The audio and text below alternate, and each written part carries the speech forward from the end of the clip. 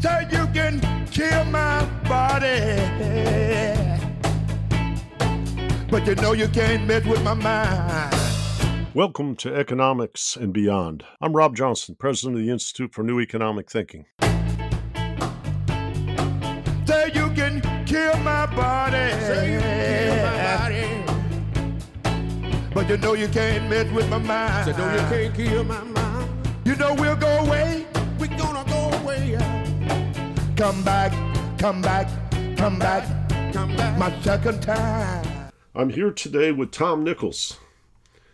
He is a fascinating author, and he has written numerous things that I've read, I think, in USA Today and other places over time. Right now, we're going to focus on his new book, which I've just been exploring and am fascinated by, called Our Own Worst Enemy. Prior to that, I read, and I recommend to you also to read his book, The Death of Expertise. Tom is a professor of national security affairs at the U.S. Naval War College, and he's also an adjunct professor, I believe, at the Harvard Extension School. But when I came home from a play last night by the famous playwright and actress Anna Deavere Smith, which revisited the Rodney King killings, I felt like, in all the despair and so forth that audience felt, like I saw a pathway of healing in the words that I had been reading earlier in the day in Tom Nichols' book. So Tom, thank you for joining me, and thank you for sharing your perspective. Let's start with what inspired this book. What inspired you? You told a wonderful story in the preface about your father at the end, but I think I'm just curious. What got you off to the launching pad? Well, thanks for having me, Rob. And I should point out that I'm soon to retire at the War College, but I don't represent the views. Even now, I don't represent the views of the U.S. government or the Navy. I wrote the book in part because this whole question about democracy had been sort of lurking underneath The Death of Expertise. I'd written a book that I thought was mostly about America back when I wrote the book, when I wrote The Death of Expertise. And I said, well, this is mostly a complaint that people aren't listening to experts or taking news seriously or caring about facts. But I found that the more I talked about the book, the inevitable question at the end was always, what does this say about democracy in America? And I came to realize that my answer was always nothing good. And then I started to realize that this was a global phenomenon. The Death of Expertise, on the one hand, it's a kind of a nice brag to be able to say that it was translated into 14 foreign languages. On the other hand, I'm really worried that it seemed to be a global enough problem that it was translated so widely, that in developed countries around the world, this is happening. And I thought Americans have this tendency to think that everything that happens to them happened yesterday, and they're the only people it ever happened to. So I actually held off on writing this book because I didn't want to just write another book about, people being mad at Trump voters, or people complaining about kids these days, or people complaining about other people. I actually took a little time, and I will say during the pandemic, you'd think for a writer, a pandemic, right? Just sit in your room and write, nobody can bother you. I was actually kind of blocked for a while because I was really wrestling with why I was writing this book. And the conclusion I came to is that all of the prevailing theories about why people have become so illiberal, that is to say, not conservative or liberal, but rather so hostile to the fundamental values of the rule of law, constitutional order, secular and tolerant government, that there was something going on, not just in the United States, but in other countries of the world. And I came to an explanation that I think was counterintuitive, which is that we have become a less virtuous people. The story, Rob, you mentioned at the beginning, my father, who was a Depression era, he was born in 1918. I was a late in life baby, as you can tell. My dad was a working guy, high school dropout, working class family. My dad was, I'm sorry to say, a bigot. a misogynist, all the baggage that a man born in 1918, carries from a certain generation. He was Archie Bunker with a harder edge. And yet, the thing that I think was different in our house is that there was always a line that you didn't cross about politics. And the story I told for folks who are thinking about reading the book, my dad finally came down to live near me at the end of his life, came down from Massachusetts to where I am here in Rhode Island. And we were watching the 2012 election. We were watching President Obama give a speech. And for all of his bigotry and, racial jokes and all of that stuff, my father never talked that way about the president of the United States, because you just didn't. You didn't talk that way about the president. And I said, we were watching Obama give a speech, and I said, I don't think Romney's going to be able to do this, Dad. I think the president's going to get reelected, because we both like Romney. We're both from Massachusetts. We thought he was a good governor. And he said, my father said something that surprised me. He nodded and he said, they're both good men. We'll be fine no matter what happens. We'll be fine no matter who wins.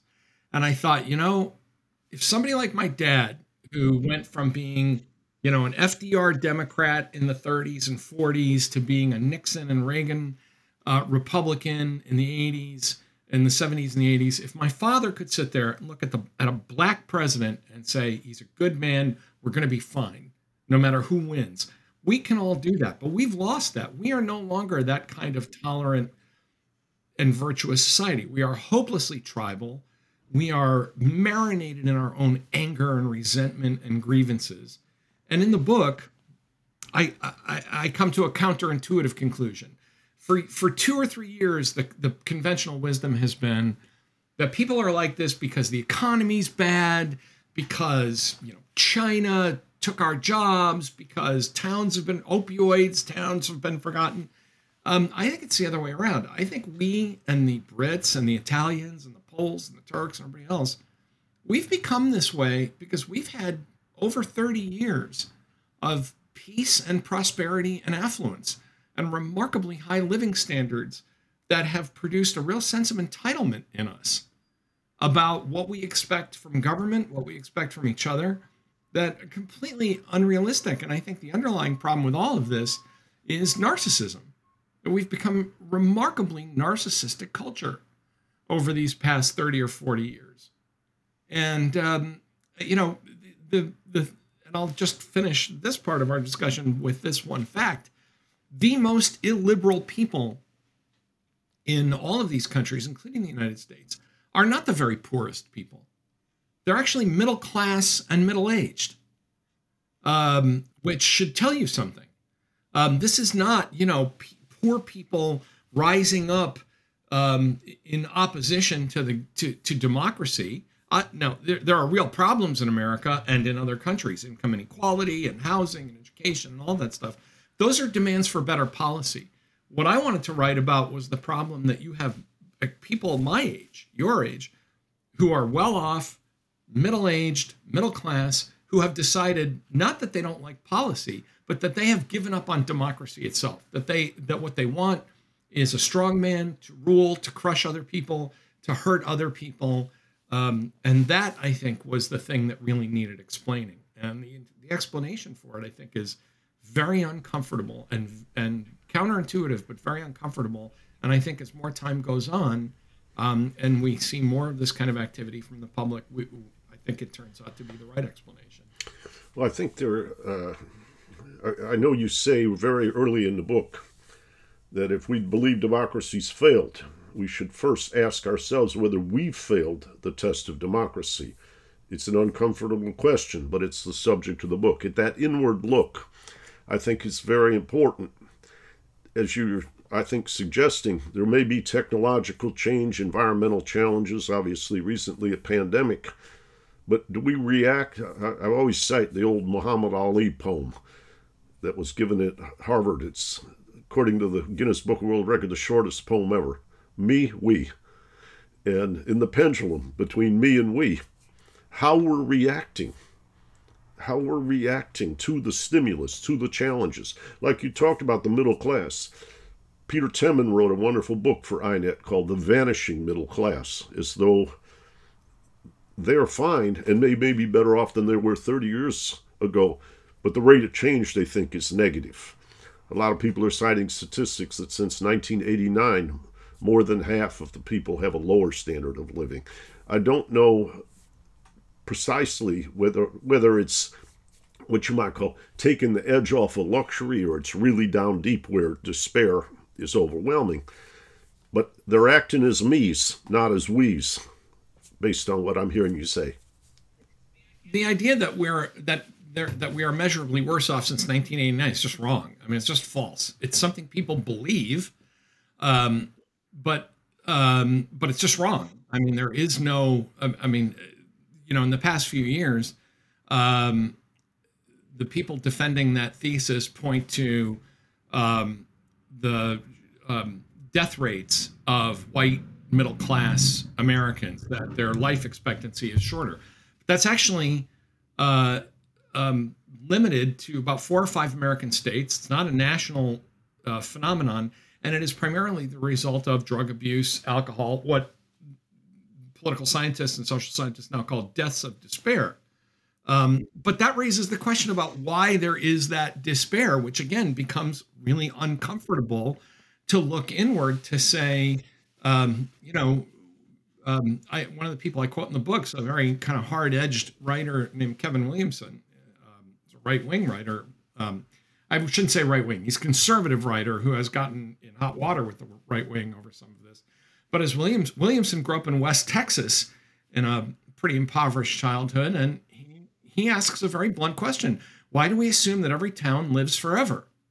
Why do we assume that everything stays the same and that the childhood that you remember? I mean, I'm from a factory town that had a lot of now it's actually, I would say 40 years later, it's probably a better place to live than it was in my childhood. But it went through this complete post-industrial collapse in the 70s and the 80s that was pretty miserable.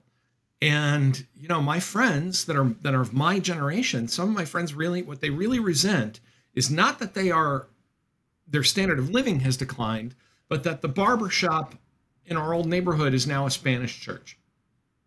And they just can't handle that. And as I said, the building further down from the Spanish church used to be a Greek church that my grandparents went to. And, the locals weren't real happy about that either. And it simply is, when you ask some of these folks what they want, what they really tell you is, I want it to be 1965 again, which is easy to say if you're white and middle class and a guy and you're not going to get drafted. So you say, I want it to be 2021, but at 1965 prices, with a mom who stays in the house, who can't work, who creates the kind of homey environment I remember that when I was 10 or 15 years old. I had a letter from somebody who wrote the book, said, I'm from your hometown, Tom, and I don't remember it because I taught. It's a very autobiographical work as well. There's a lot of my life in there. And he said, I remember. He said, you were in high school in the 70s. He said, I was in high school in the 50s in our same town, and I really liked it. It was a great place. And I said, yes. The period from 1945 to 1960 is fondly remembered by white males of a certain age everywhere. But I think for the people who have nostalgia about that now, I think it's kind of a false nostalgia. And you're going back to your point about living standards, Rob. We have brought upon ourselves some of our own destruction in living standards. We, for example, we have a lot of disposable income, and we are awash in food. Remember when you and I were young, there were movies about how we were all going to be, Soylent Green. We were all going to be, cannibalizing each other to stay alive because the world would be so overpopulated and starving and horrible. And yet we are less healthy. Why?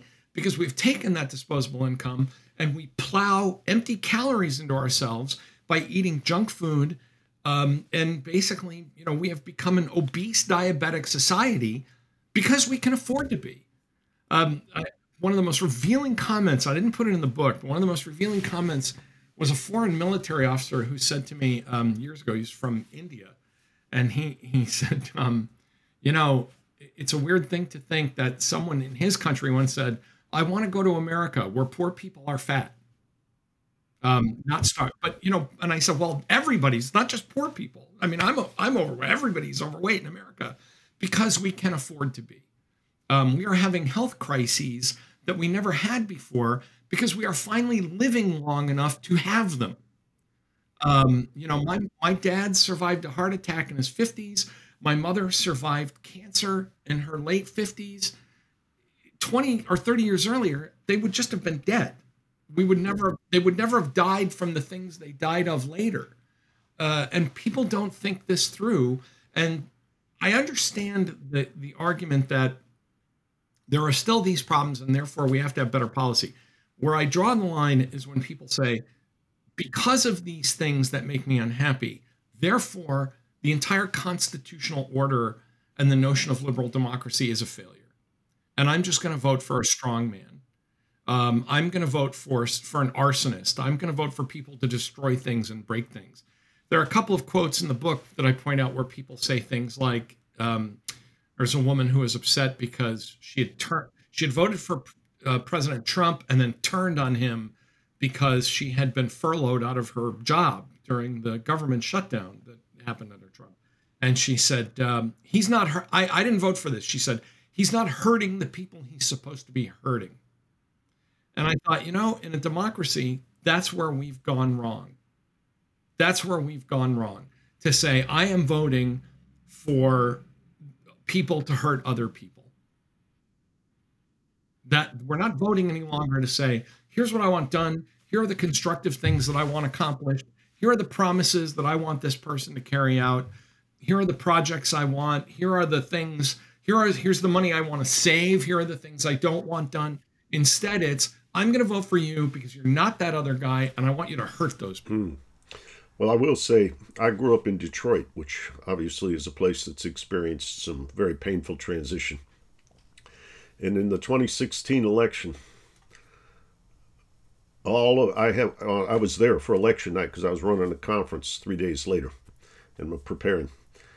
7 of my friends, all of whom are either JDs, MBAs, CPAs, or MDs, all with graduate educations. Of that group of 7, 6 were going to vote for Donald Trump. And I said, what do you think you're going to get from this? And they said, well, he came right after he got the nomination to the Detroit Economic Club, like 2 days after the Republican convention, which I believe was in Cleveland. And he sat down and he said, I'm going to scold the top management of the big 3 auto companies for losing American jobs. And they said, Trump is the first politician that has told us the system is rigged. And obviously, I don't know that they were saying go hurt somebody else, but they were saying stop hurting us. And they told me because he's going to go. Go ahead. That he's going to go scold. He's going to go scold the top 3 automakers. You know, the first project I ever worked on in politics was the closure of a tire plant in my hometown. It was 4,000 jobs, and to this day, that factory is a big empty hulk in the middle of my hometown. But why did it close? Because they made bias ply tires. Nobody wanted them anymore. And because American cars weren't selling, because the Japanese were making a better product in 1980. This was 40 years ago. And, you know, well, we got screwed by Japanese manufacturing. The government didn't help us. You were making something that nobody wanted to buy anymore. That's what it came down to. And someone else was making a better product. What really astonishes me, and of course, well, there are 2 things. What really astonishes me is the degree to which Americans who claim to support free trade instantly become protectionists when it's their particular bailiwick, when it's their particular backyard. But the other is that, you know, I totally understood people. I shouldn't say totally. I got it that there were people who voted for Donald Trump in 2016, in part because the alternative was Hillary Clinton. And Trump said a lot of the right things that could sort of, ping that nerve in people in places like Detroit. What I don't understand is 4 years later, people saying, I don't care that he instigated a mob to overrun the U.S. Capitol. And to me, and maybe this is, this will, I suppose, make some folks mad to hear it. To me, the fact that they never held Trump responsible for anything that happened over the next 4 years tells me that their talk about all of the reasons they gave you, Rob, were nonsense. That what they really wanted to see was somebody to just come in and burn things down and aggravate people and, be kind of a general, agent of chaos. Because the right answer was not to come in and let me back up for a second and say, it's demonstrably false that Donald Trump's the first person who said this. Mitt Romney was the guy who said, let General Motors go bankrupt. Let them pay the price for bad management and for their problems. And people exploded with anger about, well, you've got to save General Motors. You've got to do this. You've got to. Well, which is it? Do you want a president who's going to let General Motors go bankrupt? Do you want Barack Obama to bail out the auto industry like he did? Or do you want Donald Trump to come in and scold them? And what it really comes down to is that people have become politically incoherent and they just want to vote for things that they think aggravate somebody else.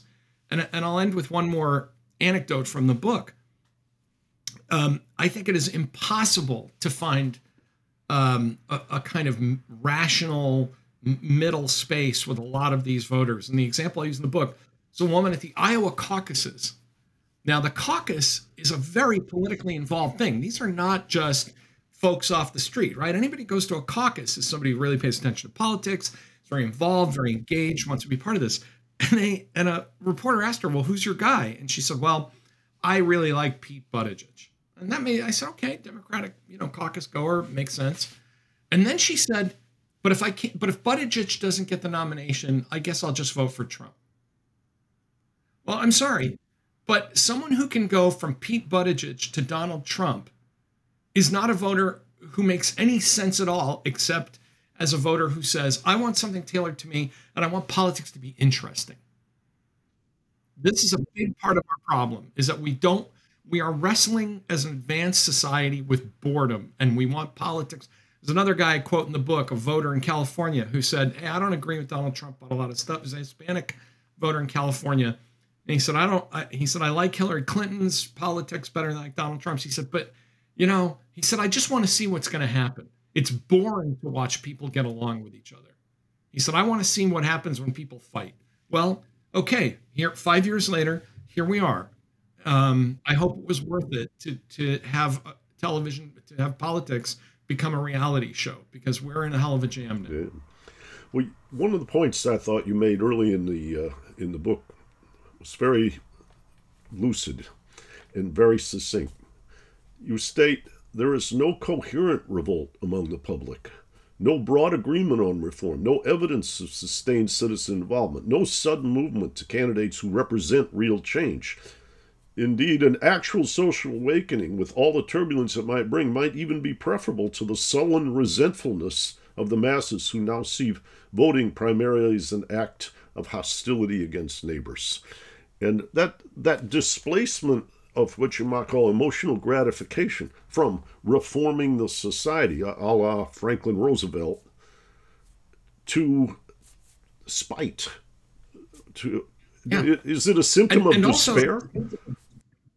No, I think it's a symptom of affluence. It's, I want what I want, and I'm not going to risk any of that for real change. I'm not going to, despair. When people are genuinely despairing, they will vote for real change.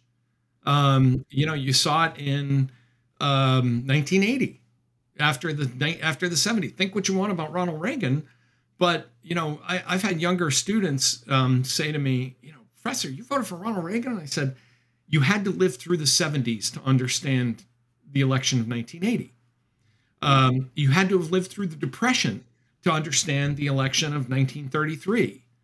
You had to have lived through the upheaval in America to understand the election of 1968. You You cannot just take these elections in isolation. And, the election of 2016 was two aging baby boomer millionaire New York oligarchs from, it wasn't even a choice. It was just a matter of which party was going to inflict someone on the other guy that they hated more. And my challenge, I keep thinking about the guys you talked about in Detroit, Rob. My challenge to them would be to say, great, you're that interested in change? Are you voting out all of the incumbents who represent you? Well, not my guy. I mean, I point out in the book, no, this great revolt that supposedly happened, this big populist uprising, everybody was reelected. Everybody except Trump, and it was an open election. Trump was going against Clinton. The two most unpopular people in America were running against each other. But everybody else got sent back to Congress. Look at where we are right now. The youngest, the least tenured member of the congressional leadership is Kevin McCarthy at almost 20 years of seniority. Mitch McConnell has been there. I mean, I worked in the Senate 30 years ago, and Mitch McConnell was in the Senate. I was trying to tote up the ages. I mean, Nancy Pelosi, Mitch McConnell, Chuck Schumer, who's been there for over 30 years. Nobody votes out that this is something called, excuse me, in political science, this is called Fenno's paradox, named after the political scientist Richard Fenno. So people hate Congress. They hate Congress, but never their own member. They don't want to vote out the bums. They want everyone else to vote out their bums and leave yours where he is. And this is just selfish. I mean, maybe I'm just unusual. In my life, I have voted. I'm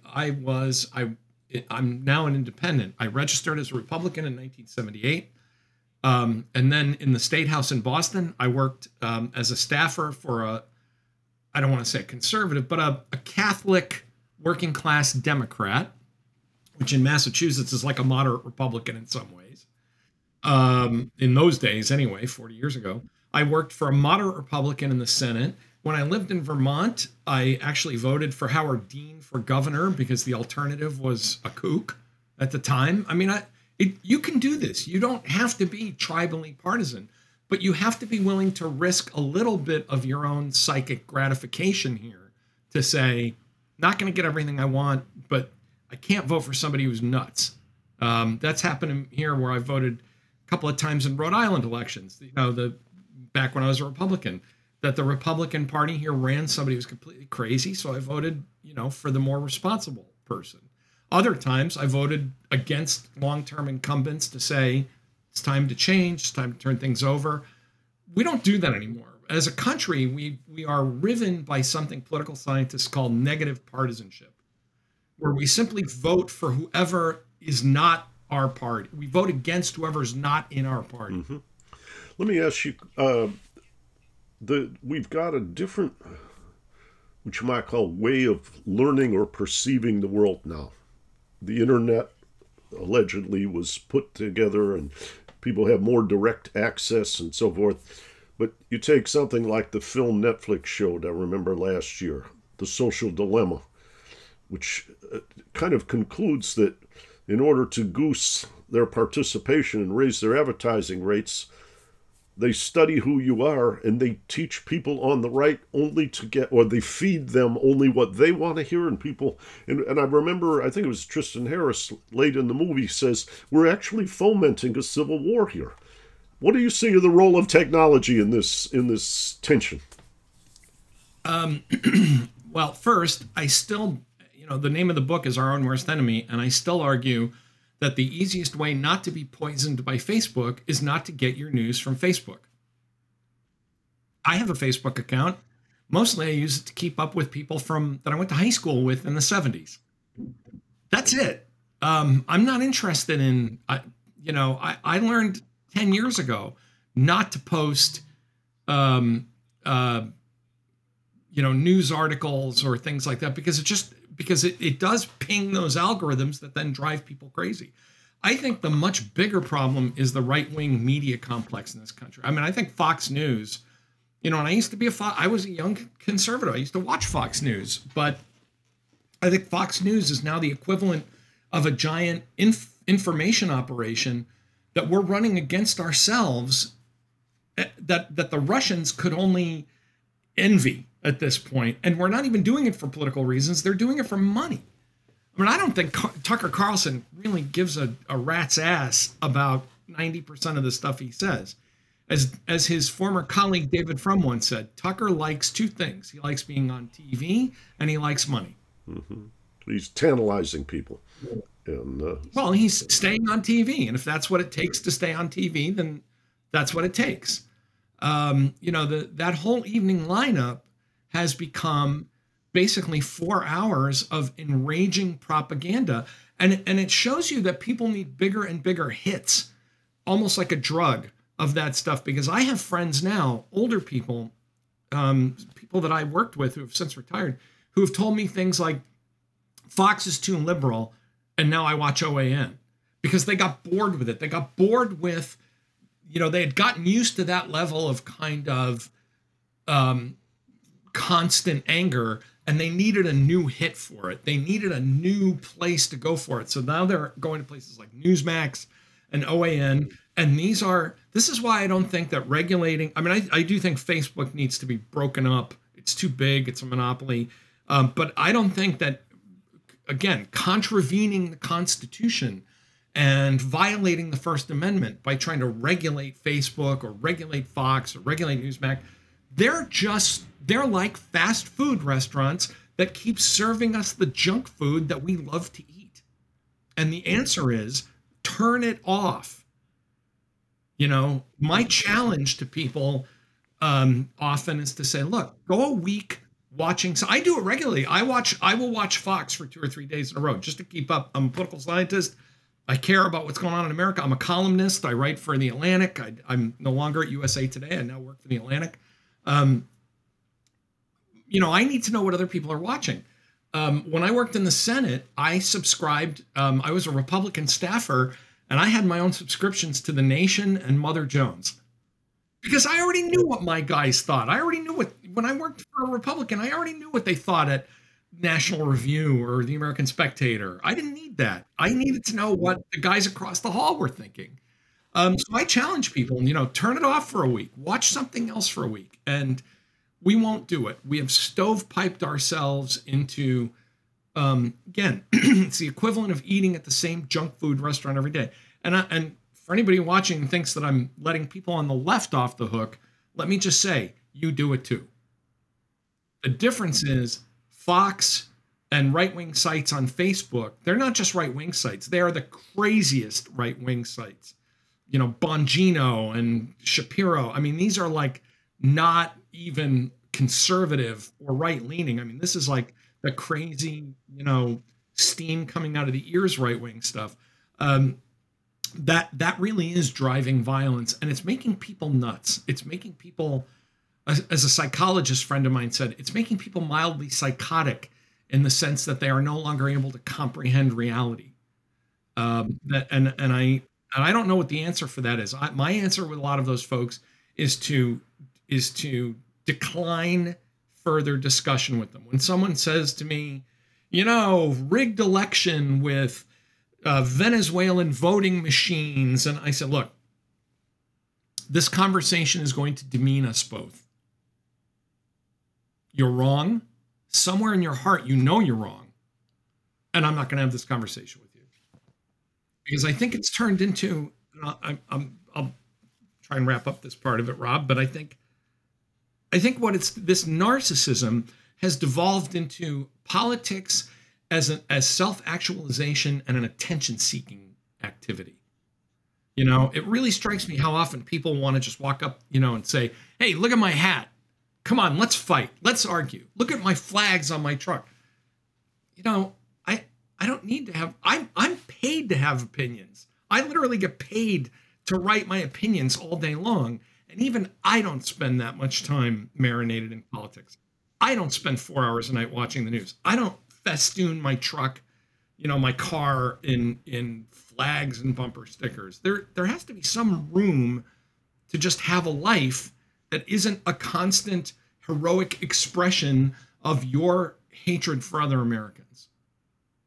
Well, I think I'm assimilating a sense of what you might call misdirection. Because at one point in the book, you make comments where you say, there are plenty of citizens in the democracies who are angry because they have every right to be angry. And you talk about the narcissism of the elites here, where you say, democratic decline in this view is the result of bad policy choices made by an elite who either by design or incompetence have enriched themselves at the expense of the ordinary citizen. But as you said in other parts of the book, people aren't mounting they're inflamed by that, but they're not directing things towards policy reform and participation. They're directing it in what you might call towards what people in sociology call otherness. Find something that's a different tribe and attack them. It's interesting that people on the left have been critical of the book because they say, look, people are giving up on democracy because of income inequality and poverty and climate change. And I always point out to them, but they're not. The people that are affected the most by this are not giving up on democracy. There's a real racial component to this. If you say, well, the very poorest people in America are just giving up on democracy. Well, the very poorest people in America are minorities, and they're voting. They're engaged. They were one of Joe Biden's, biggest constituencies. I'm sorry, this notion that this is for people on the left, this is almost kind of a watery Marxist explanation of, well, this is, class result of alienation and, the bourgeoisie and the means of production. It's not. This is, I think the author that people, and I mention him in the book, and I think people should reacquaint themselves with this classic. The author that I think inspired me to think more about this was Eric Hoffer, who back in 1951 wrote a book called The True Believer about authoritarian mass movements. And he said, the real danger is not so much that when people are suffering, it's when they're bored. He said, if someone's trying to start a mass authoritarian movement, I quoted him in the book to this effect, that if for someone trying to lead a movement like this, they should be at least as happy to know that people are miserable as they are to find out the thing that would really help them, which is that people are bored out of their minds. And so much of this, if you really think about it, this is people, especially on the right, but there are a lot of people on the left who have fallen prey to this as well. People adopting crusades as a way of making their lives interesting.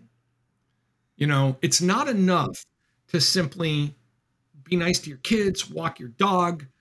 Again, my colleague David Frum, take a walk, order the salmon, get out of the house, but instead it's, I am going to end racism in America, or I am going to battle a cabal of pedophiles, or I am going to save America from socialism, or I am going to rescue America from climate change and make the seas recede.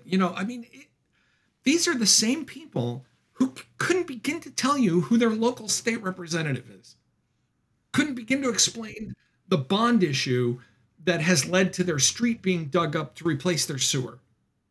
That's beneath them. That's too petty. That's too minor for them to occupy their greatness. The idea that you would simply go to a city council meeting to find out how your tax money is being spent is beyond them. My mom, my mother was also very poor, grew up very poor,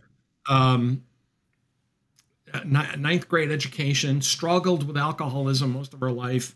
And yet, when a drug market, I tell this story in the book as well, when a drug market opened up down the street from our house in the 70s, my mom ran for local city council ran for alderman in her hometown, and actually knocked off this veteran machine politician who hadn't been doing anything about it, gets on the zoning committee, gets this drug house shut down, and then she loses. Like, she wasn't really great at the job, but she cared enough to start going to these things.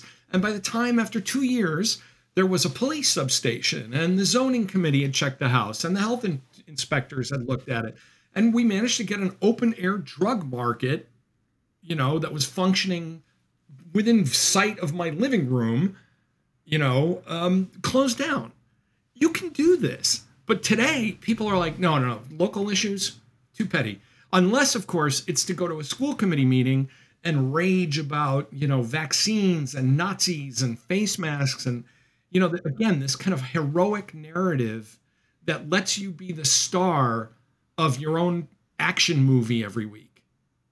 Politics is, let me tell you, having worked in state, local, and federal politics is boring. And it should be. Yeah, drudgery. Most days, right? It's supposed to be. I mean, most days, you're just making stuff. I still remember my first day on the job working in a state rep's office in Boston. I was a young intern. I just said, hey, I just want to learn about politics. My boss said, I need the help. And my first phone call was to help somebody get into a nursing home, into a state, into like a veterans hospital. And that was it. I walked away my first day on the job saying, I didn't change the world, but a veteran who needed medical care, we've pushed that forward to help that guy get into a nursing home. That was pretty good day's work for a 19-year-old. 20. I was 20. Sorry, I was a 20-year-old. My former boss, I just talked to him the other day. He served for years in Massachusetts politics, and he said, why don't young people understand that state and local politics is where they can have a gigantic impact? But we don't think about that because we are not civic-minded. It's not heroic enough. It's not enough of a narrative for us to say, yeah, I got involved. I got involved in this when I was trying to figure out, how they were funding the local university. I live about 45 minutes from the University of Rhode Island. And I said, okay, that's my tax money and that's a university and I'm a professor. I'll pay attention to this. I can help, I can talk to people about this, but we just don't want to do that anymore. It's not fun. It's not interesting. It doesn't make us feel good. And so instead, we gorge ourselves on the political equivalent of junk food. What sounds to me like, if I was trying to describe this to my children, that narcissistic impulse makes everybody want to be a righteous star. And what is happening in the tumult, which generates fear in our republic, is that when you become a righteous star, you're adding fuel to the fire. You're increasing, which I might call the polarity and the hostility. And you have to have, if you're going to be a righteous, crusader, you have to find enemies. You have to identify somebody as the enemy. You can't just say, like my dad did, to say, they're both good men, but I think I prefer Romney to Obama. Instead, you have to say, my guy is on the side of God and the angels, and your guy is Satan. Because that gives our lives meaning. That makes it important.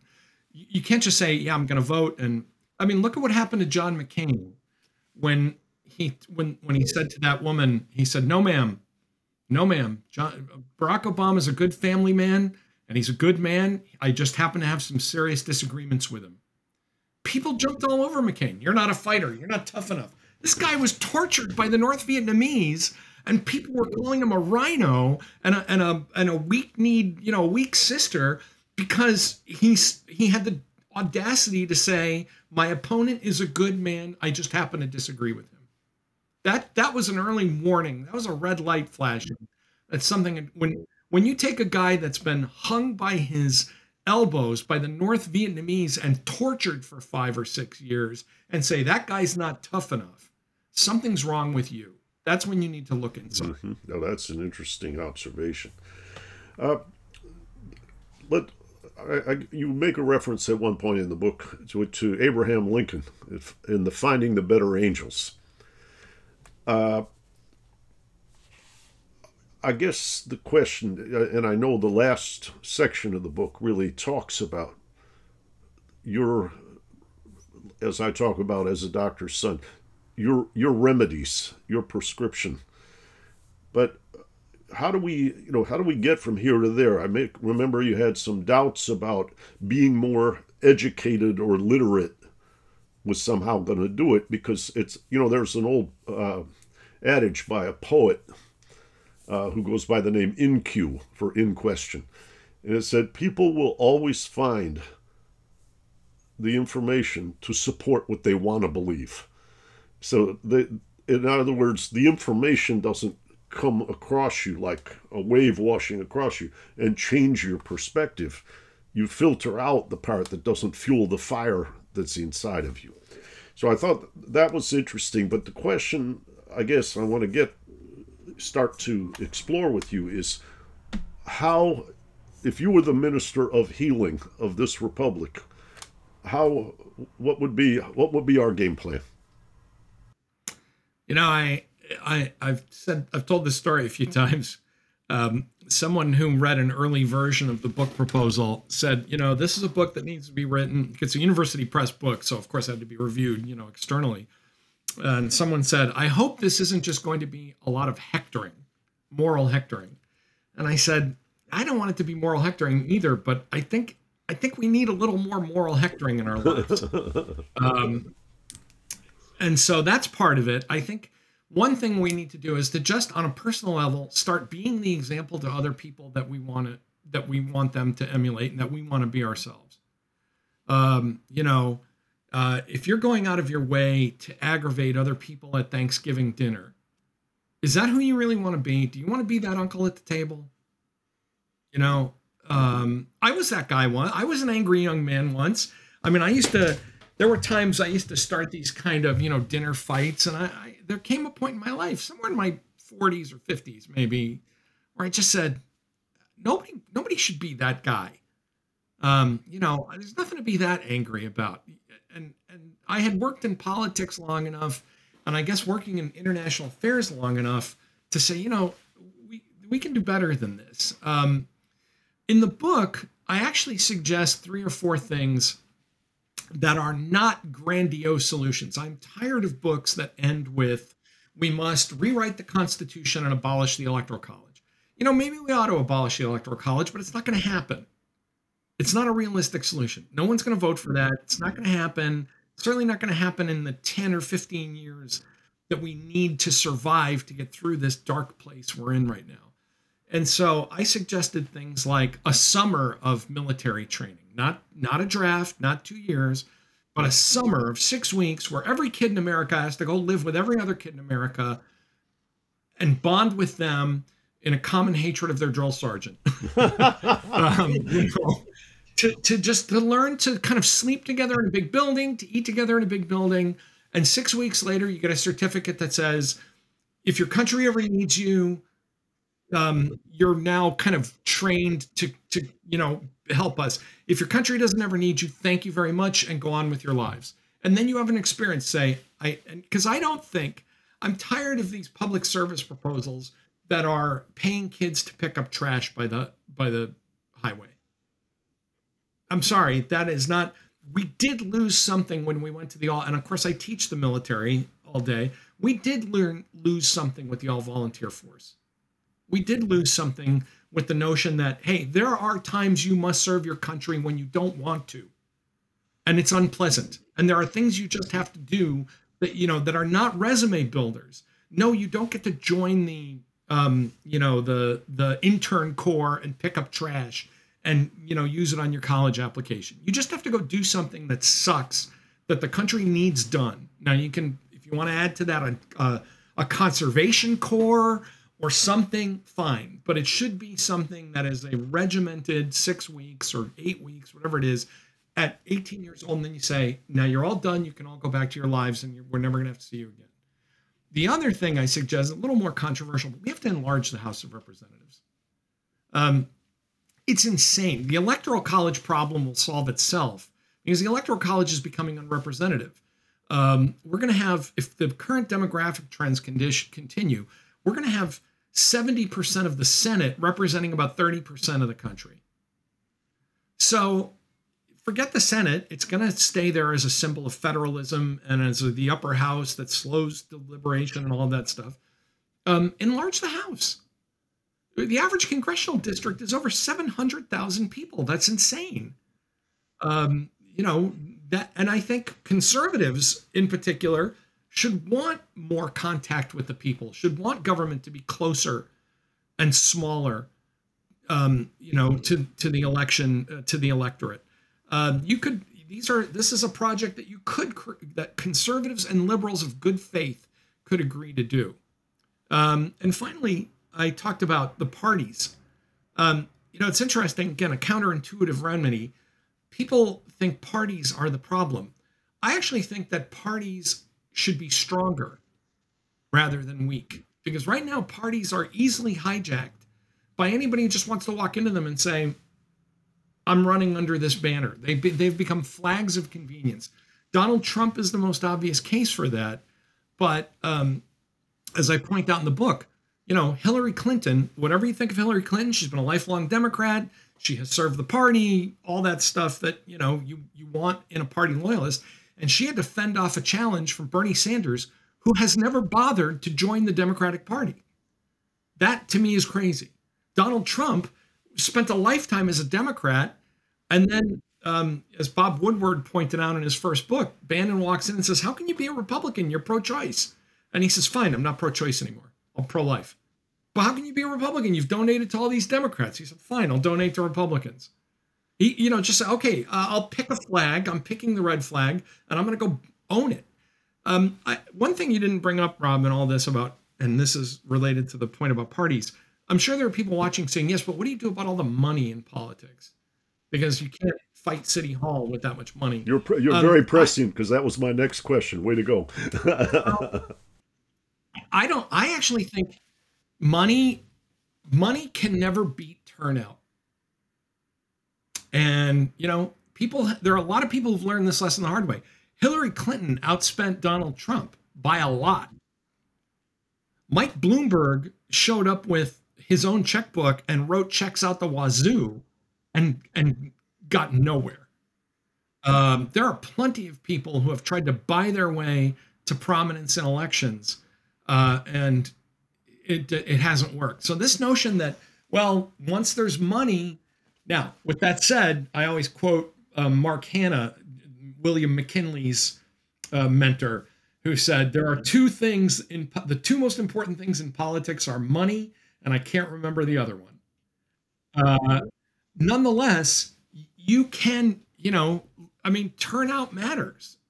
If you show up and you vote in large numbers, whether you're a Republican or a Democrat, you're going to have an effect. And like I said, Hillary Clinton learned that the hard way, trying to outspend Donald Trump, and failed. And then Trump, came in with this giant war chest, spending money left and right in 2020. And Joe Biden, who went from bankrupt practically, we were all writing Biden's epitaph in the primaries. He was he had no money. And then he wins South Carolina, and that picks up momentum, and he beats Donald Trump. So, I would tell people, yes, money is a problem. My answer to the money is transparency. I am old school conservative. I think money is speech. I don't think anybody can tell you as an American that you can't buy a billboard, but you have to put your name on it. That's the part I think is important. Transparency. If I'm going to buy a billboard that says, Donald Trump is a bad guy and you shouldn't vote for him, it should have to say at the bottom of it, Tom Nichols of Rhode Island paid for this ad. And not in little tiny print. You should have to know who it was. So don't use money as the excuse for all is lost, because there are plenty of examples, including the last two presidential elections, where money did not make a difference. What I hear on the other side there of that debate is people believe that essentially there are two parties, both of which are captured by very high concentrated wealth and corporate power, and so there isn't anything on the agenda to get excited about. Where, going back to Detroit 2016, a man used to work in my father's office building, my dad's medical building, and I saw him and I said, what do you think of the upcoming election, which was coming up in a couple days. He said, Mr. Johnson, when you go to a restaurant and there's nothing on the menu you like, you stay home and you don't eat. And his point was he thought there was both sides were bought and neither side represented I him. think that's to which I've had people say that to me, and I have said to them, shame on you. Shame on you. People have died so that you can vote. And there is a difference between candidates. And the fact that you don't know what it is just means you haven't read enough newspapers and you haven't bothered to find out what it is. The idea that you could say in 2016, well, there's no difference between Hillary Clinton and Donald Trump. Yeah, okay, superficially, like I said, a couple of New York millionaires running against each other. But those are two very different Americas you could be voting for. And the other thing, and this is where I really bang this gong about turnout, people complain. They say, well, once we get to the election, I had no choices. Well, you had plenty of choices in a primary, and yet primary voting, even in districts, how did Alexandria Ocasio-Cortez become a congressperson? She knocked off the guy that was going to be the next Speaker of the House. He was Crowley was going to be the next Speaker of the House after Pelosi. But the turnout in her district was like 12%. And the people who turned out were her people. His people said, well, primaries, who bothers with primaries? Well, maybe you should have bothered with it. If you're upset about, if you're an AOC fan, this worked out great.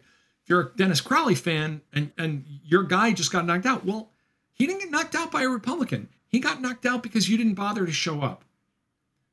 Eric Cantor in Virginia, he was the number 3 guy in the GOP leadership. He gets knocked off by a guy named Dave Bratt, who immediately goes on to lose that seat to a Democrat 2 years later.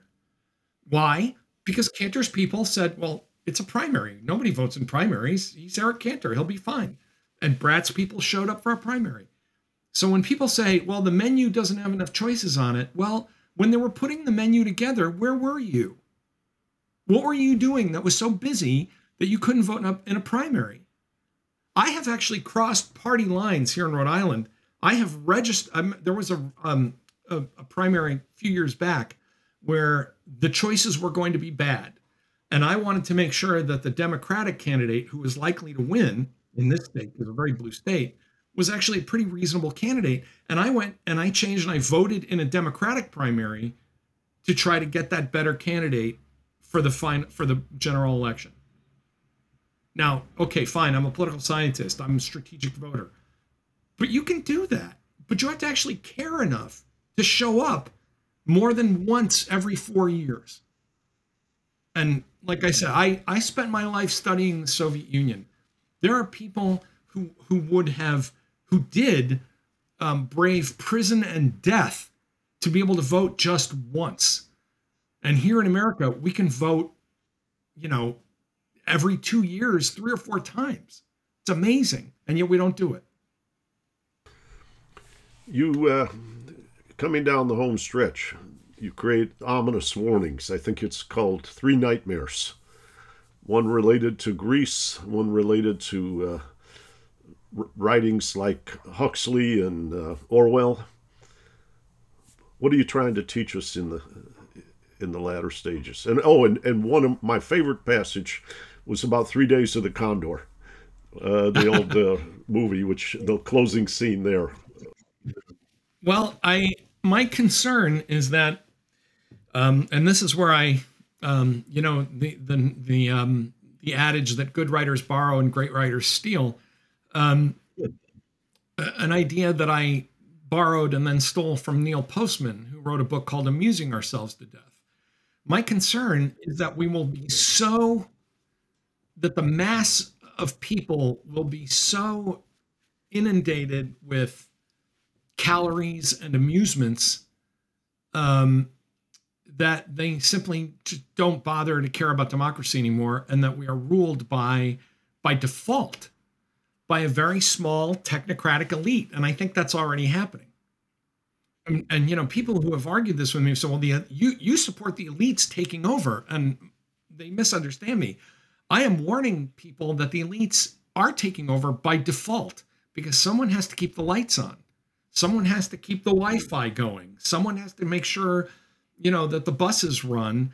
And, this is not a trains on time fascist argument. It's simply people saying, you know what? We're not political. We don't really care. We're not going to ask the public what it wants. And this goes back to your point about 3 Days of the Condor. At the end of the movie, for people who've never seen it, it's about a CIA conspiracy that almost succeeds. And at the end of it, this kind of unrepentant CIA official says, look, he says, we play war games because when things finally go wrong, people aren't going to want us to ask them. They're just going to want us to get it for them. And that's what I worry about. I worry about a society that says, listen, I don't care about all that other stuff. Just get it for us. Just get us gasoline or, fuel oil or, pizza or whatever it is. Just get it. That's not a democracy anymore. That's a group of people who have made an accommodation that says, as long as you leave me alone and provide me with a basic level of services, I don't really care. And I think that's already happening. The worst of those nightmares is what I called the 1984 nightmare, where you have Orwell's proles who care nothing about anything except sports, gambling, drinking, fighting, and the party runs everything else. The kind of Americanized version of that is 3 Days of the Condor, where you have a lot of kind of middle and working class people who say, yeah, life's good enough. And as long as you just keep the Wi-Fi on, and as long as I've got 100 sports channels and internet porn and, Burger King, do whatever you want. I don't care. Don't ask me. And the final nightmare here is I tried to raise, because I'm Greek and because I've been teaching the Peloponnesian War starting over 25 years ago, I tried to reacquaint people with Pericles' funeral oration, where he talks about the virtue of democracy and of a constitution and a love of the democratic city that welcomes all and learns and is open to the world.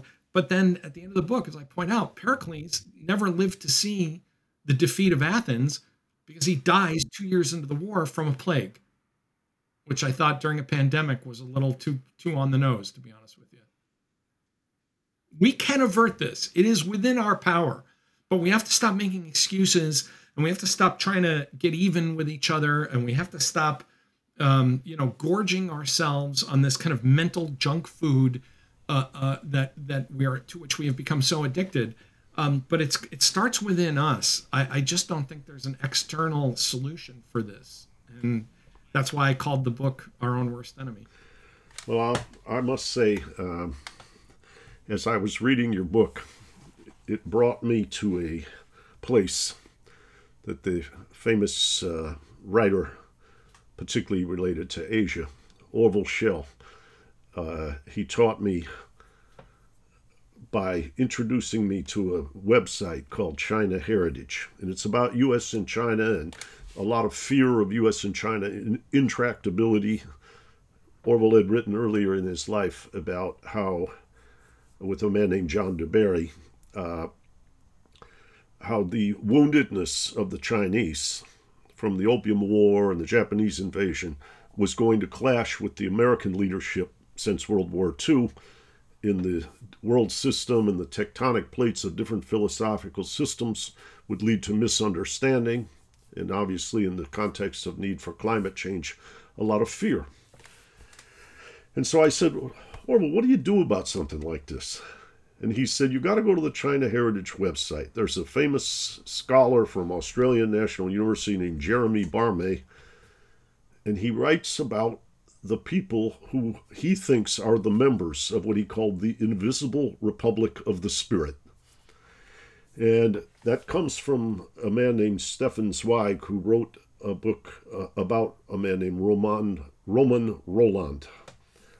And he says, the Invisible Republic of the Spirit, the universal fatherhood, has been established among the races and among the nations. Its frontiers are open to all who wish to dwell therein. Its only law is that of brotherhood, or in this case, sisterhood also. It only enemies are hatred and arrogance between nations. Whatever makes his home within his invisible realm becomes a citizen of the world. He is the heir not of one people, but of all peoples. Henceforth, he is an indweller in all tongues, all countries, and in the universal past and the design of the universal future. And as I listened to that and read that, that notion of what you might call being part of a group, being part of together, recognizing your fellow man and woman, I started hearing that coming from you today. I started hearing that when you said staying home because there's money in politics, from my dad's person from his office building, you're saying you're not doing your duty. You're only thinking about yourself. When you're using politics for your gain, you're not thinking about your fellow citizen. And you're not a member of that invisible republic of the spirit. In this case, it was about U.S., China, and across nations. Romain Rolland wrote more about things in Europe at an earlier time.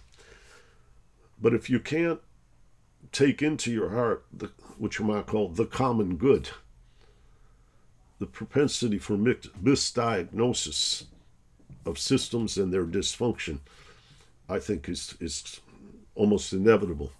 And what I enjoyed in both of your books, but particularly this latest one, is how you address these challenges of ultimately having to come back together again. Because if everybody's playing for, in this case, the nation or in the global realm and climate change or whatever, that can alleviate your fear. That can help you be more constructive and less self-protective. And so I do think you found a really interesting thread about it starts at home. It starts right. It starts on the smallest level between you and your neighbors. Yeah. That's where it's got to be. Yeah, and I loved your thought about what you might call local politics, because when people know their representative, they feel more connected.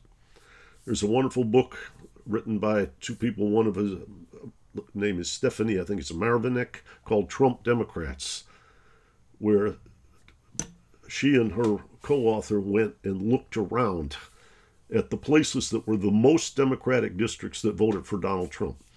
And when they were, I believe they were anthropologists or sociologists, they went in and did field work, not big data work. And what they found was in the places that had voted for Trump, people felt too disconnected from their representatives. They felt like it was being done to them, not with them. And so I just want to applaud the challenge that you have made in this book. I think it's a really good wake-up call, and I'm grateful that you chose to share it with me and with my audience today.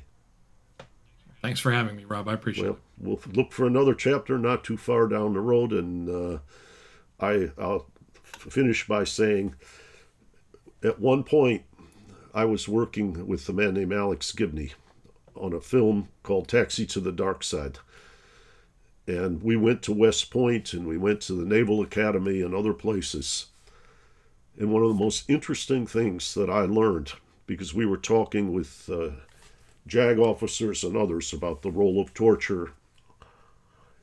I used to work on Wall Street for several years. I was partners in hedge funds and so forth. And a bunch of these guys came up and said, we can't have a government with guys like you, hedge fund guys, running it, because you're running it for yourself. And these people who worked in the military didn't see themselves as getting rich or trying to get rich. They saw themselves as having devoted their life to a public purpose. And they were trying to figure out how to reignite that.